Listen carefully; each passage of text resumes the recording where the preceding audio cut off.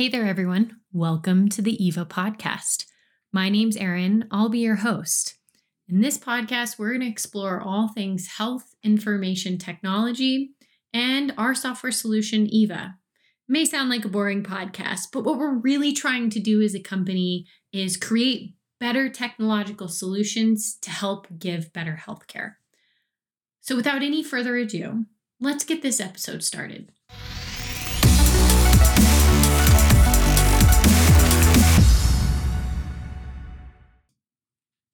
Hey everyone, welcome to our holiday special.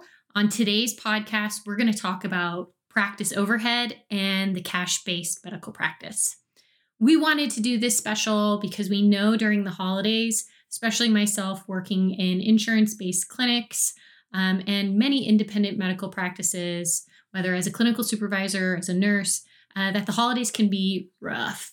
And part of the reason why they're rough is, well, because we get a lot of patients and it's expensive to see a lot of patients.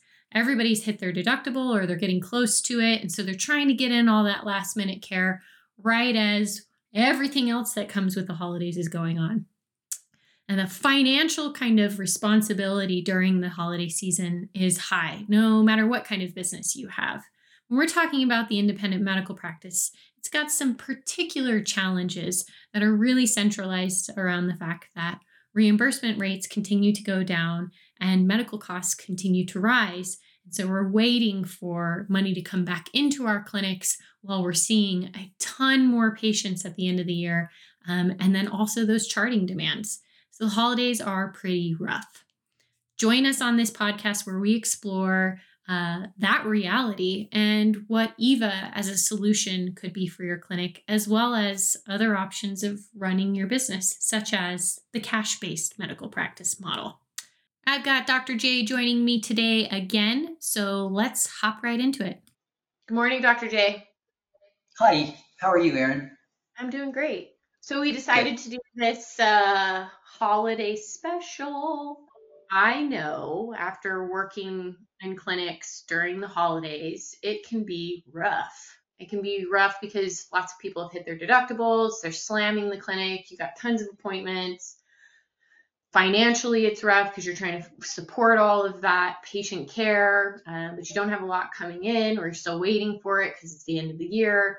I mean, really, it can be a pretty complex time, not to mention the gobs and gobs and gobs of charting that you usually have to do because your patient load increases quite a bit. So the holidays, although they can be fun, they can also be quite daunting. And, you know, there's been a couple of things that have happened since we talked last, but really today I want to talk about overhead. I mean, that's the simple way to state it. What overhead is for a clinic and the issue behind overhead and giving really good care and running an independent medical practice, a business, right? I want to talk about solutions. And of course, I want to talk about EVA because we bring it back to why we've created this amazing tool, right? To answer a lot of these problems. So I'm just going to kind of start with some questions today. I'm going to be the skeptic here today. Oh, the Inquisitor, are you? Yes. No one expects the Erin Inquisition. Okay, bring it. All right. So since the 60s, we've had a healthcare system that has sort of changed and, really been directed by health insurance. And I will say, just to throw it out there, our health insurance podcast is the least listened to because nobody wants to talk about the elephant in the room. But I want you to tell me about the change that happened in the 60s with healthcare and insurance. Well, first let me say, the elephant in the room that nobody wants to talk about is a mutated, scarred, horribly infected, sick elephant. It's like the insurance industry. It's a mess. Nobody likes it. Nobody wants to talk about it. So I'm going to tell you, in the 60s, LBJ started, the Great Society, the whole Medicare thing. At first, it was really attractive because if you were a doctor, because I kind of got into medicine in the 80s, if you build something, you generally got paid for it and there weren't a lot of questions asked. In the 60s, it was really a sweet deal for doctors. They made a lot of money real quick, and people who didn't have insurance before suddenly had Medicare, and it was good. And there's a lot of money to be made, and everybody was happy. But people got greedy, both politicians and doctors, and it went south, and it's continuing to go south. And nobody wants to listen to insurance blogs because it's hideous. It's bad news. All of it's bad news. And you're talking about all these other things that we're dealing with, like overhead and the holidays. I always find every holiday, Christmas, Thanksgiving, Easter, all that, right before everybody panics, patients panic. They're like, oh no. It's like a Friday afternoon in the emergency department. It's like, oh no. And they come like the phone like just lights up, and you have a million people to take care of whose problem that was just kind of a problem, like coming up into the holidays, becomes massively more important. And to me, I don't celebrate that people struggle, but I celebrate that there's access for them to come see me right away. Because every time that I see another patient, it's another person who I can use all the skills and everything I know to help get them well, and I get paid for it. I get paid to do my best work. And I know that most doctors who are in an insurance driven system are basically chock a block. They're so busy, they're so booked up, they don't have room to get them in. They can't get them in. And if they wanted to do their best work, I question whether or not they could do some of the stuff I do. I do acupuncture, do osteopathic treatment, I do all sorts of stuff in one visit, because I'm not limited by the insurance. It says, oh no, you can only do one of them in one visit, and then they'll have to come back for more later. It's like, nope, I can do everything I need to do to actually give the patient relief and give them what they need. So I can do everything in a visit. And when it gets busy, it generally means to me that I'm going to be able to help more people, and I'll generally make more money. I'm sure at some point we will top out, but I don't see that, because I see we have tons of providers who are interested in doing what we're doing. Just hired another provider, and that trend I think will continue, because we're doing something so different and so much more enjoyable and so much more effective than the insurance-driven model of care. And anybody who stays in insurance, I'm just saying, you're just inviting more and more depression, sadness, woe. I read all the doctor blogs, and everybody's so sad about their life because of insurance. So that's the one thing they will, especially on doctor stuff, Doximity and those things. There's just a ton of crying. They're just crying about how their life is, and it's just going to get worse. And I'm telling you, that's not the way it's got to be at all. And your overhead goes up when you see a lot more patients, but we've designed it so that our income goes up substantially more than our overhead, because we actually have a demand-driven system that we actually get paid more for doing more. Just makes sense. It does. So we call this model, and there's a lot of information out there about it. It's called a cash-based practice. So you run a cash-based practice, and there's quite a few questions behind that, and let's talk about the hard questions. So if you move to cash-based medical practice model, Dr. J, does that mean you only see rich people? Yeah, I mean, if you are a cash patient, you're a greedy bastard. How dare you? Oh, just kidding. I'm kidding. So for us, and this has been in 1990, I did a house call service on old people for Medicare. And for that year, a whole year of work, I got paid $53,000. And Medicare said it must be fraud because doctors don't do house calls. So I had to deal with the administrative nightmare of proving to Medicare that I actually did the house calls, which I did. And they just said, okay, you're fine. But that's what really, I mean, you talk about altruistic. I was going into little old people's homes and seeing them in their house and being as kind and gentle and loving as I could be to, old grandma or grandpa, and take really good care of them and not get paid very much. And I wasn't even asking for more money. I was just asking to be not hassled for doing the work. So that whole idea of, well, you've got to be an evil person to want to do a cash practice. You've got to just have a really sick, twisted moral fiber. That is absolutely not true. I don't believe it. I think that is propaganda and nonsense. I think that there are some people who are financially motivated who do cash practice. I think there's some, of course, there's one in every bunch. There's always that. But the reality is doctors mostly become doctors because they want to help people. There's a few people who are dumb enough to go into it for the money, but doctors are generally smart people, and there's easier ways to make money. It doesn't make sense. So concierge practice, we've opted not to do for several reasons. Concierge generally does cater to a higher income group demographic, and So, but it's good. It's people who work really hard and they don't have a lot of time. They need easy access to care. They need that, and they're willing to pay for it. And I'm all for it. That's not my choice. But EVA accommodates that easily, easily accommodates concierge. We do fee for service because we want to be paid for the work that we do each time that we do it. And built into the system is a really high-speed discounting program, so we can discount anywhere from 100% to 10% of the visit or whatever we want. So we give away free care a lot. We have a commitment to give away 10 to 20% of our care every day. So yes, we have a pro bono system built into our fee for service structure. So yes, we provide free care, but the whole direct to patient, the DPC thing, those practices, I mean, they provide really excellent primary care for some people for like $30 a month. It's $360 a year. That's the cheapest insurance in the world. It's ridiculous. And we have just the idea, just the nonsense that somehow a cash practice is a mercenary behavior. It's absolutely possible for sure, but I think it's absolute nonsense because my initial move away from insurance was so that I would be able to take care of people who needed something special. And that was for little old ladies who couldn't reach down to cut their own toenails. So I cut little old ladies' toenails as their doctor and checked to make sure that they weren't going to die of a heart attack because nobody was there to take care of them in their house because they're all by themselves alone. And I would do that. And that was very altruistic, and I got spanked by Medicare for it in 1990. So way back when, I made the decision I don't want to be punished for caring for patients in a way that's not the standard of care because it's way above the standard of care. So instead of getting praised for it and saving the system $1 million in ambulance rides, I got spanked for it and audited, and it was ridiculous. So that has been the genesis of my own trajectory towards cash. But once you get a taste of it, the idea that you can take care of people who have no resources, I mean, they don't have any way to get the kind of care that I can provide through the system. They get Medicaid or Medicare type care, and it's so limited. The system limits the doctor of what he can do. He can't do the comprehensive care that I provide. Cannot do it. It's against the law, and you end up going to prison for it if you get caught helping people at that level.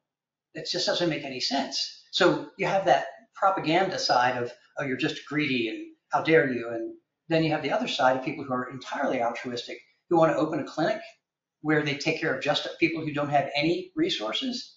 EVA's great for that because we don't deal with insurance as our primary driver. We don't have to respond to that. We can provide comprehensive care in a way that just is seamless, easy, fast. Documentation is slick, takes a tenth of the time for the insurance-based model. And when it's all said and done, the system generates an invoice that you can send to the insurance company, but that's not the focus of our work. The idea is to provide care for patients from no money all the way to, oh my gosh, I got a lot of money, concierge type patients. So yeah, it's really important, I think, to see the distinction between the profit-driven model versus actually the care-driven model. And that's why it's called health care, because you're supposed to care as a health care provider. And I think EVA gives you the opportunity to do it in the most global way. You can really do everything that you need to do without restriction. So I'm off my soapbox. Go ahead. Continue to inquisite. Okay, so cash-based medical practice. It means you have the flexibility, at the simplest level, to design how you're going to give care. That's what it means, right? And to be able to afford that. So you are controlling the economics of your company. You're basically saying, I'm controlling the money that's coming in and out, and I'm making decisions around what my care looks like. So if you think about cash-based practice in that way, it's a different perspective, right? It's really mostly just economics and quality, because in order to have a successful business, no matter what it is, if your clients or patients are not happy and getting good care, they will not come back and you will not have a business, right? And we enter the medical world to give good care. There are people who do things for money all over, and no matter what, like you said. Okay, so we're now, let's say you've made the choice, or you are a cash-based practice. Some of the biggest hurdles, because it's not easy. You don't just hop in and you go, oh yeah, I'm making cash now, everything's great. It actually requires you to be much more responsible and accountable for your care because you're still a doc, right? You still have lots of, I would say, I don't know if regulation is really the right word, but you still have a lot of rules you have to follow. You still have to give good care. I mean, Yeah. I mean, that's the idea. The difference is though that the moral framework of medicine, the Hippocratic or osteopathic oath, those things are just deep ethical, moral issues. Put that all aside. I mean, we have so many agencies and organizations to answer to make sure that we're okay. You know, the medical boards, the lab regulation groups, the OSHA, just like a regular business, we have a ton of stuff to do. So you're responsible for that. But what you aren't responsible for is to justify to some outside agency that the quality of the care that you're providing fits within their payment parameters. You don't. So now it's like if I say what you need today, Aaron, is you need me to treat your neck with a hands-on treatment, osteopathic treatment, and I also need to freeze a bad wart off of your shoulder, and I also need to take care of your low back pain, and all those things together. I can add them all together. I can charge you for all of them at a reasonable price that you agree to, and you don't have to spend 3 or 4 days running around to different doctor's offices to get different treatments because your insurance won't allow it. Because you and I have created an agreement, and I might, as I often do, that wart on your shoulder, it'll take me a second. Let me just buzz it off for you, freeze it off for the cryo, and I don't charge you for it. It's a gift. It's common practice in our practice to give people gifts of treatment that would make their life better and easier and contract their time having to mess with healthcare stuff that's incidental, like stuff that you could really kind of, if you had a doctor who could do it all in one treatment, you would do it, but you can't. In Medicare, you can freeze off one spot and then they have to come back every day for a different spot. You can't do 10 at a time. You have to do one and then have them come back the next day and the next day and the next day, which is just, it's just gross. It's so ugly. And that poor person, they've got other things to do with their time. If they're retired, they could bounce their grandkid on their knee rather than go back and forth and back and forth and back and forth to the doctor's office. And just the inconvenience and then discontinuity of care, it's a total mess. And I think it's just constantly couched in that, well, you're abandoning your ethical duty. It's like, in no way does running a cash practice cause that. Real quick story, because I think it's worth telling. Guy down the street, excellent internist, one of my best referring guys. If I was in trouble and couldn't figure something out, I would call him up. And I'd say, hey, would you mind seeing Mrs. Smith? And he'd say, sure. And he'd see her and he would help me and he'd have great insight. And it was awesome. And I called him one day and he wasn't in his office. And say, okay, where is he? He said, they're closed. Well, why are they closed? And he had to close because they weren't getting enough income. His overhead exceeded his income. And I called him on his cell phone. I said, hey, what's up, bro? What happened? And he said, well, I didn't think it was right to tell my Medicare patients that I was going to change to a cash practice. I didn't think it was ethical. So Medicare cut my payment in January. And then they also had a delay in payment in February. And then in March, I couldn't pay my nurses. And in April, I couldn't pay my rent. And in May, I couldn't pay myself. So I decided I just needed to close. And I asked him, how's that working for you ethically? Now nobody can see you. Now you have no access to patients. Now he's a hospitalist, and I'm sure he's great at it, which is awesome. But he's not that same guy who I've lost a resource. And the community has lost a tremendous resource because he was a great doctor. But now, because, it's not ethical to go cash. It's like, it's way more ethical than closing your doors by far. Because most people can get to you. And if you want to, like we do, you can give it away. That's fine. That's a very acceptable way to handle patient care when you want to. And 10 to 20% of our practice is giveaway. And we do it because it's fun. It's because it makes me happy. And I'm not under any compulsion. And while you're in the insurance model, you're under all sorts of compulsion constantly to do all sorts of things that you don't agree with. I get to do things that I do agree with all day long. And I get paid well enough that I can run the overhead. And if the overhead gets higher, I can charge more. Huh, go figure. And the insurance is cutting next year. Medicare's cutting 4.5% for doctors. Say, good luck with that. Guys who are just barely scraping by, they're going to get the inflation whammy and then another 4.5%. I'm like, come over to the bright side. go cash. I Good mean, golly. a little plug for ourselves. We have done an interview with Medical Economics. We're super excited for when it does come out, and we'll let you know. And we talk about these things. So let's transition into, okay, you open a cash-based medical practice.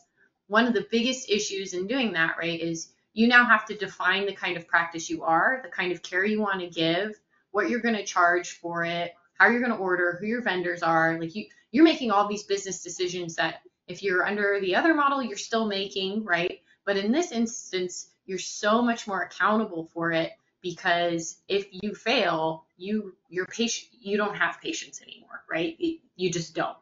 And then your overhead. I mean, So fail as what are you business. saying? Are you saying the patients will elect not to see you if you suck They at your will. job? Yeah, they will. You're They will. saying? Can you Yeah, believe it? right. Can you believe it? You have to Yeah, be a but good doctor. right. And I think you also have to give the patient the understanding that not only are you adequate at getting the care model done, but that you do care. I mean, Yeah. and that's part of our model is we actually go out of our way to make sure that our hospitality is good. We make Yeah. sure patients are cared for when they walk in. They're greeted kindly. They're given a drink. They're put in a room where if they need a snack, they have them. It all seems superficial, but it's not. It's part of that whole idea that you're providing a service that people are paying for. You have to make them satisfied that you care, and they have enough evidence that you care that their perception is, yeah, Dr. J, he goes out of his way to care for me. And by the way, he's also a really, really good doctor. Both of those things have to be in play.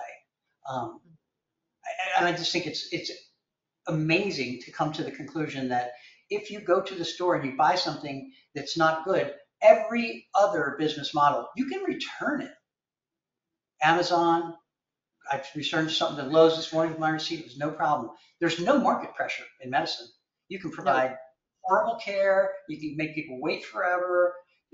People expect to be mistreated, but never in a cash practice. You don't have any latitude for that. You have to take care of patients. You have to take care of the way that they perceive your practice, and you have to continue to use whatever breakthroughs are out there. You have to be on top of it because these are patients they're spending their own money. They're paying attention. If someone down the street has access to a new therapy like peptides or whatever, and they're doing it and they're doing it effectively, you have the potential to lose those patients. So you have a motivation to stay up to date. You have motivation to stay in a relational situation with your patients where they feel your love. They know you care about them. And still, all those things you talked about, all the regulatory environment, the medical board, all those things, you still have to be a great doctor. You can't afford to not do your work well. But all these other things need to be in place. It sounds like a lot of responsibility, but frankly, it's just most of that winds up being fun. It winds up just being an enjoyable part of your life. Well, for you, and let's talk about why though. You moved into the cash-based world, and basically when you're running a business, whether it's medical or not, right, you need a system to help you run your business. That you need that. You have to have that. You have to way to look at your books, treat your patients, talk to your people. You need to take care of your daily operations. That's what you have to do. And you need to be able to report on that. You need to see what's going on. So when you decide to go independent, you have to have a system that helps you do that. When you decide to go cash, you have to have a system that helps you do all of that, right? But do it at the best quality that you can so that you remain competitive in the market. So you're giving really good care, your patient-driven care, but your business is successful, and it's this cycle, and you get to design and trial the kind of care and the kind of business that you want to give. So if you want to do a direct primary care cash-based model for low income and design that business structure and look at the return on investment of it and how you continue to give really good patient care and accessibility, then you got to sit down and design that. And there was never a system, there was no software, there was no technology out there where you could do that, where you could sit down and be that fluid with it and say, this is the kind of independent practice cash-based that I want to build. This is my patient demographic, who I want to give care for, how much I want to charge, and how much we want to make, right? This is our ideal. Where is a system that can help me do all of that, including the marketing, communicate, all of that, right? And everybody was like, there isn't one. So you end up piecemealing and buying all of these different pieces of technology, trying to make it work, right? You do this if you're insurance-based too and you're independent. But, we're focusing on cash-based now. So you make the jump and you decided, okay, well, I'm going to try to keep finding all of these systems that really are designed around health insurance, but I don't take health insurance, to try to run my business and have it be high quality, because it has to be. And I have to have really good charting too, because I'm still accountable under the medical board, all this stuff. And you couldn't find one. So what'd you do? What was your response to that? First, I cried. Yeah. Oh my gosh, what a ridiculous mess. Yeah, because I think what you just said is that everything that you're trying to do, a regular business doesn't do. A business doesn't go out and say, I want to sell hot dogs. So what I'm going to do is find out about what the hot dog insurance foundation will allow. And then it's going to put all its business around with a bun or without a bun or whatever, based on what the insurance will allow. Nobody opens a business like that. You open a business, you say, what would I like to do? I love hot dogs. I'm going to sell hot dogs. Okay, I'm going to need to get a cart. I'm going to need to get somebody who has insurance for carts. I'm going to need to, so you figure all that out, and then you buy the hot dog software that you sell hot dogs and buy hot dogs through, whatever. There's nothing like that in healthcare, because there's nothing, nobody builds their practice like that. They ask the question, their first question is, what kind of insurance will I take? Okay, now let me build backwards from what the insurance will allow. And then you talk about a perverted, twisted way to look at healthcare. That's just insane. So instead, we started, now back to your question, we started by saying, what's the hardest part of this thing? Actually getting to know a patient well, knowing their story, having them perceive that you care as much as you actually do. You can care a ton, but if they don't perceive it, you're not getting the job done. So anyway. Wait, let me ask you a question real quick. Sure. So you're talking about it's the hardest part. The hardest part is getting to know the patient. So you're saying it's the hardest part because it's time. Because tell me why it's the hardest part. The patient story, perspective, and yeah, to really get to know somebody well, and every health provider knows this. Physicians especially have been drilled the history. You have to spend the time and ask them the questions about, so what's your family like? What do you do for a living? How's your body working? All those things. That takes time. It takes quite a bit of time. A really good history takes about half an hour, maybe an hour. If you do it my way, the way that we do with functional medicine, integrated medicine, it can take up to 2 hours. And when I entered this, the concept of like, how do we do a really good job and be able to stay solvent? We had to come up with a way to do a much better history, much more rapidly. So we built the EVA Core. And the EVA Core is the artificial intelligence based on Bayesian theorem that gives you a probability score of, based on the patient's story, which EVA interviews the patient online, and then extracts the story and then distills out all the critical data so that, okay, doc, here's the 3 things that are the most important with this patient's foundational health. This is where, if you interact with this patient on this level, they'll get better, they'll be healthier, because it's more about health and wellness than disease. And that's really where patients are looking for. They're not, disease management is one thing, but we're looking at health and wellness. So we created a system that would do that. And it took years to do it well. I mean, the first 5 years of like our software development was, basic science and working it out, figuring it out. But boy, once we got that down, once we got the interview part down, you went from, 3 or 4 hours every day is for 2 new patients. Now we can get 5 new patients or 8 new patients in that same amount of time, because we have so much data that is given to us through the patient's work with the actual technology system. And out of that blossomed the reality. It's like, oh yeah, right. And all the other stuff like inventory and scheduling and everything else that a practice requires. So just like a franchise for a Chipotle or for Chick-fil-A or something like that, they provide you with information systems. You buy the franchise, you've got the whole thing. EVA is like that for a cash practice.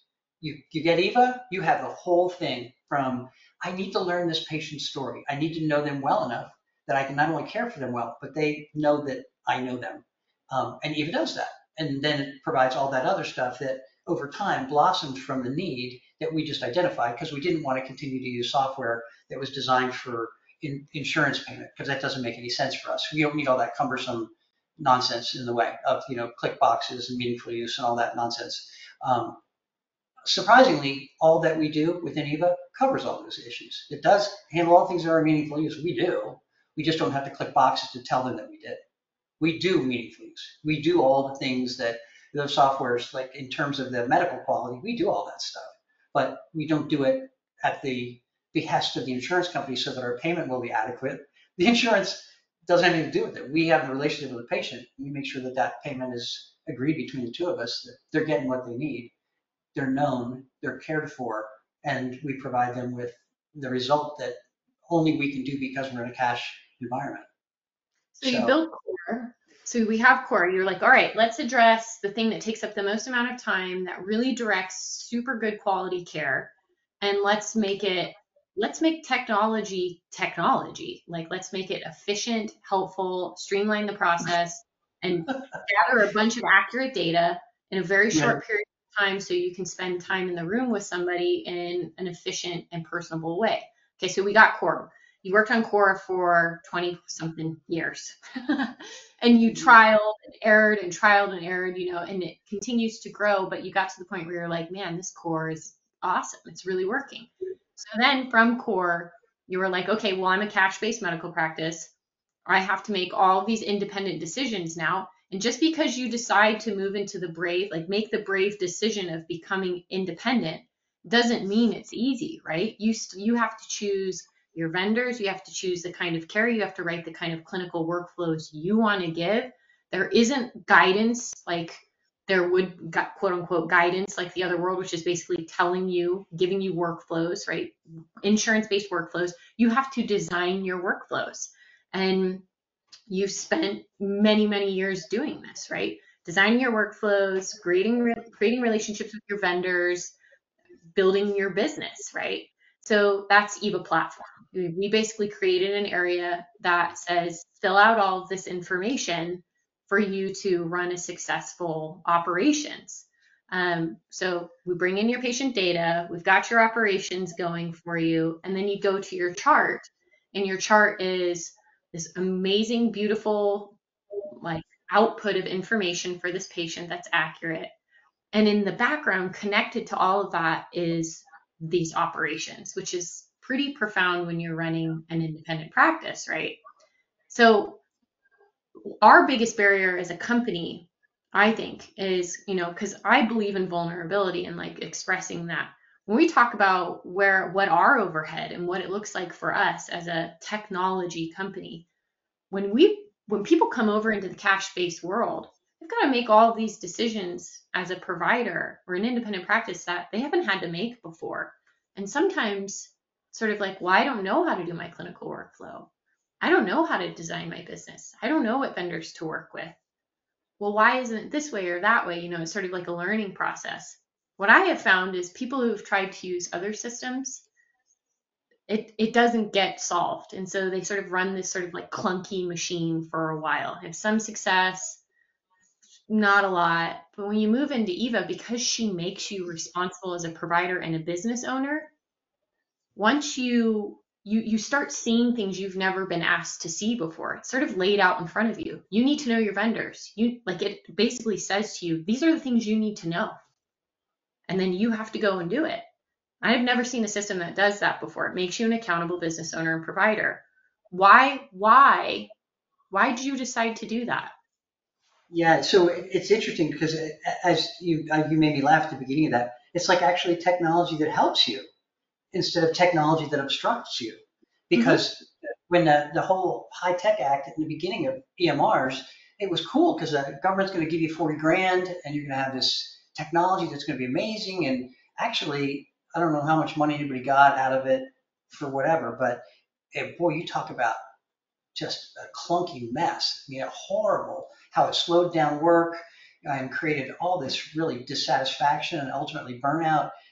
Eva's the exact opposite. It's actually designed so that the things that you want to do, the things that are most attractive to you, you do. But as you're going through your description, if you stick with the medical journals and the advertisements that are in there and the ads you get from vendors, and you just stick with that, that pretty much tells you what insurance will pay for. You just stick in there, stay right in that nice little tight spot. With prior authorizations and all that stuff that the insurance companies really want you to be doing, that dictates your workflow. You're going to do the things the insurance will pay you for. I get ads all the time. Hey, buy this machine. Insurance is paying a lot this year. I'm like, but what about the patient? I mean, does the patient really need that machine? Can't I send them up the street for it? I'm not going to chase the insurance. Instead, I'm going to chase the patient's need. What does the patient need? What's the outcome they're looking for? And then suddenly, like you said, then you got to say, all right, so I got to find a vendor who makes a really, really nice CBD lotion. I need to, because that's what the patient needs. Insurance isn't going to pay for it, but the patients are desperate for something that's going to give them topical pain relief. Insurance will pay for XYZ, but the patient doesn't need that. So now the doctor has to become creative in a way that's so refreshing. I mean, it sounds so strange to say, that this can be the thing you kind of all the like this, the quiet dream of most doctors, is that they would just to be able to do their own thing. They'd be able to take care of patients the way they think is best, except the hurdle seems insurmountable. It's like, oh my gosh, to go from insurance to not insurance, but insurance is why patients see me. That is not true. Mhm. Patients see doctors to some degree because they're on their insurance, but ultimately people come to see me because I care for them and they get the results that they're looking for. And I'm kind to them and I actually care for them.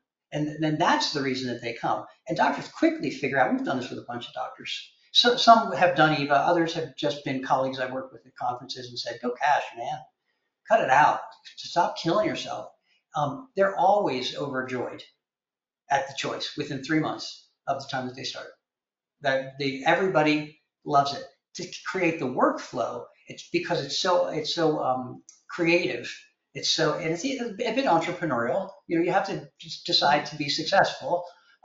But to create that workflow, we can help you with EVA. I mean, EVA makes it pretty easy. We have all sorts of stuff that we preload into the software that makes it easy to see how does a really good, high quality workflow go so that you can move quickly and really provide excellent care. And we have all sorts of contacts. And through my career, being part of the integrative medicine world, I've had all sorts of contact with all sorts of vendors and people, because I do have a cash practice where they're able to approach me and say, these are the things that you want to buy from us because they're going to help the patient. And then the patients find that I am their resource for real help. They're not coming to me to get the prescription they can get anywhere up and down the street. They're coming to me because I have access to the vendors and the resources that provide them with the less common, because it's not under insurance, the less common care. And it becomes kind of your brand or your trademark of your business. This doctor actually does stuff that helps me. He's not part of a system that just grinds me through like hamburger. I'm actually being cared for here. And building that workflow model, it's a little bit daunting at first, but I think EVA makes it super simple, makes it really easy to go from absolutely no bearings in that way, like a toddler kind of walking out into a wrestling match, to really being pretty well prepared. I mean, you can walk into it and be ready to go from day one.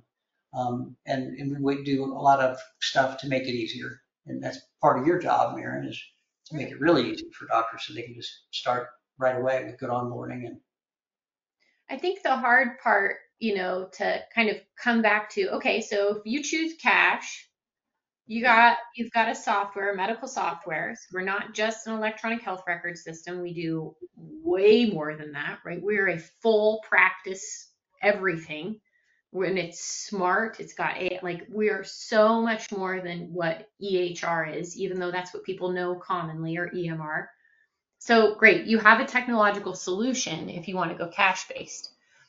Okay, so if you make that choice, if you're already there, generally, you already know what your workflows are, you know who your vendors are, you know all of the stuff. So it's pretty much plug and chug, right? And then from those clinics, all of our clinics at this point, because I've run the numbers, their second 6 months to the second half of the year, we've seen a 38% average increase in income for our clinics. And that's the second half of the year, right? So the first half, they're gradually doing well. But I looked at the end of the year, because the end of the year is really important, especially financially, right? So to have that big increase in income, and to see that with inflation and everything going on, I mean, that's pretty impressive. How does it do that? Well, the way it does it is it makes you look at your business. It doesn't just make you look at your care and how you give care. It simultaneously asks you to learn how to run your business. So if you're already running a really successful business and you just need better tech, Eva's like butter. It's like this, like butter. It's like butter, If you're brand new and you're leaving the insurance world and you're coming into and you're in that transition period, that's a hard transition period no matter what you're doing. It's difficult to start a new business. It's difficult to figure out what your business looks like, what your clinical workflows look like, who you're going to work with, all of that.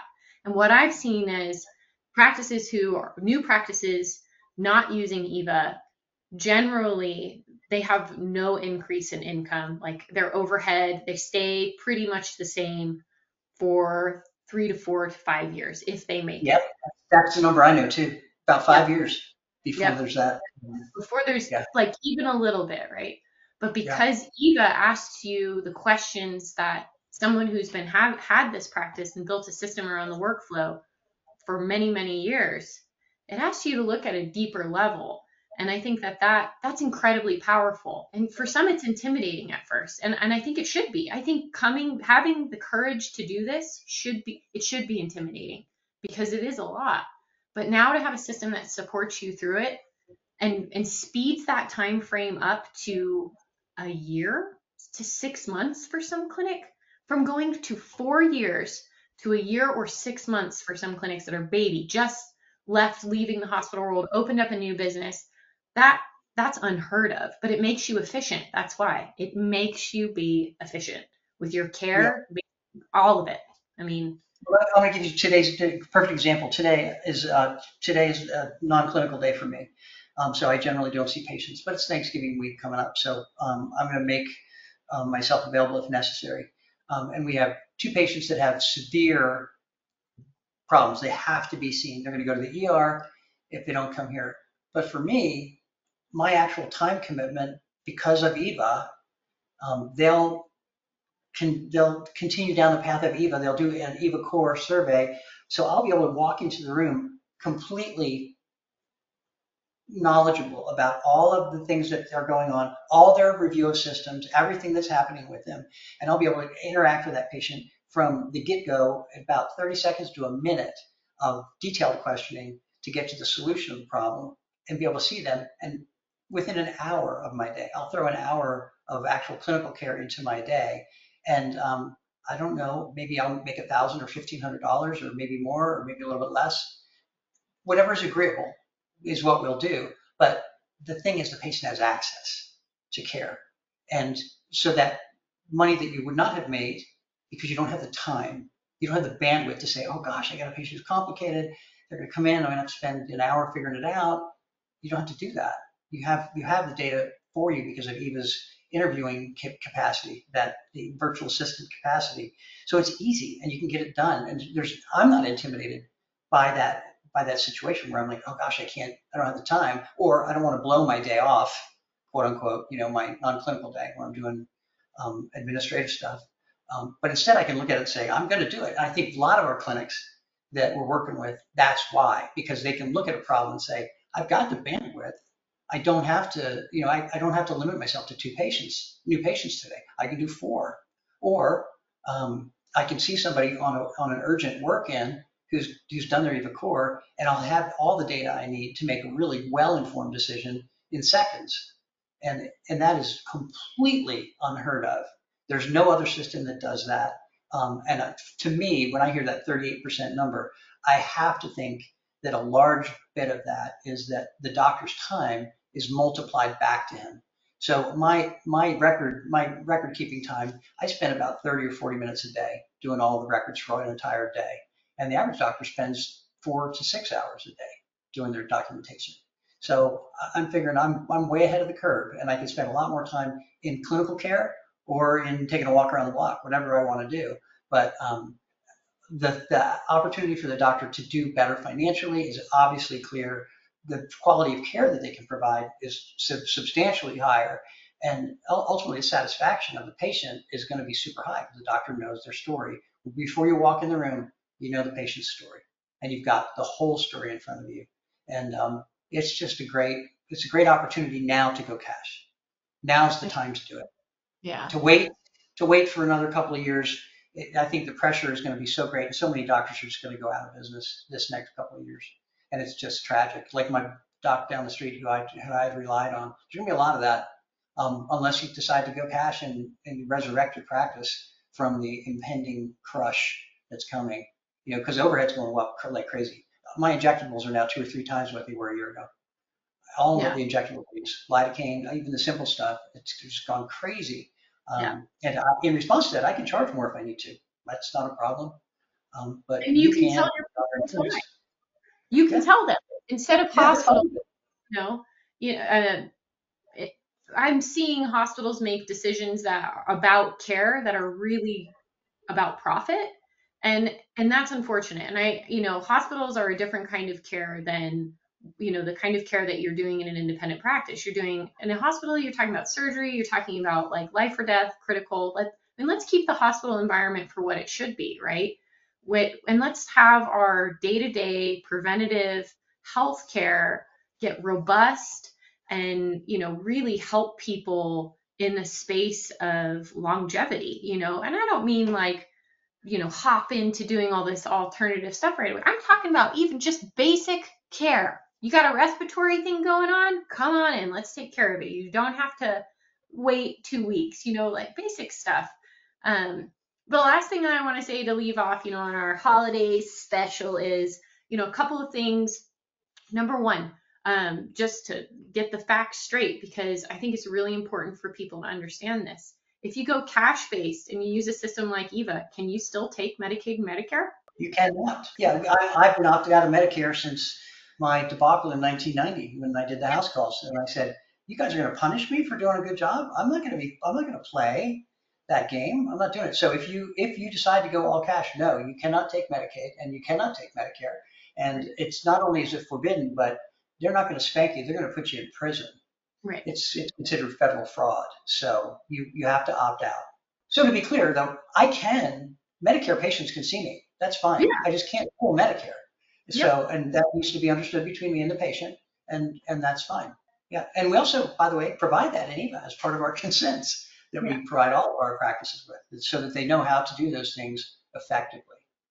So then my other question to you is, if you're an EVA user and you do cash, right, can your patients use super bills for private insurance? Yep, they do. Yeah. In fact, we have a really good, the way that EVA works is she does all the questioning, and a diagnosis is attached to the patient's chart by the doctor after they consider all that EVA has to say. EVA doesn't make the diagnosis. EVA creates a probability score, like what's the foundational problem. Then the doctor actually attaches the diagnosis. Those codes are put into the invoice automatically, and that invoice can be submitted to the insurance. And if you have out-of-network benefits, that frequently they'll get paid. And we're finding that those sharing programs are amazing. They're getting 100% coverage on those because the invoicing is, it fits all the criteria for insurance companies to pay. And it works, and it's effective, and people are getting paid well. So we really recommend to a lot of our patients, look at the sharing programs, the cost sharing programs that are available. Liberty and Samaritan and those things, they seem to be very helpful. It's expensive to have a clinic right now. One of the most powerful tools inside of EVA that I think people really underestimate, or, haven't had a lot of experience with because it's generally not part of your role, is inventory management and purchase orders and your relationship with your vendors, right? That right there is a whole other career. I mean, it really is. And so to have that within your system, we help you become efficient. That's what EVA does. But does that mean we tell you how to run your business? Well, it's like you said, I just think it's kind of, it's down in the weeds, and it's kind of, I don't know, almost like kind of accounting nerdy, like stuff that nobody really likes to do, but EVA does it pretty much automatically. So once you put if you get a box of vitamin B12, and you get that, you have 12 units. It goes into the EVA, and when you're down to 2 units, EVA tells you, so you don't wind up with waste. You don't wind up throwing away expired stuff, and you don't wind up with, oh my gosh, we've got a patient who needs a procedure today. We don't have any more ropivacaine. Oh no, none of that happens because EVA handles it. And those are the things, it's kind of like all of medical record keeping. It's that nerdy, detailed, I can't believe I have to sit here and do this stuff. EVA does all that. That's why EVA stands for Expert Virtual Assistant. She's an expert at all the things that give me a headache.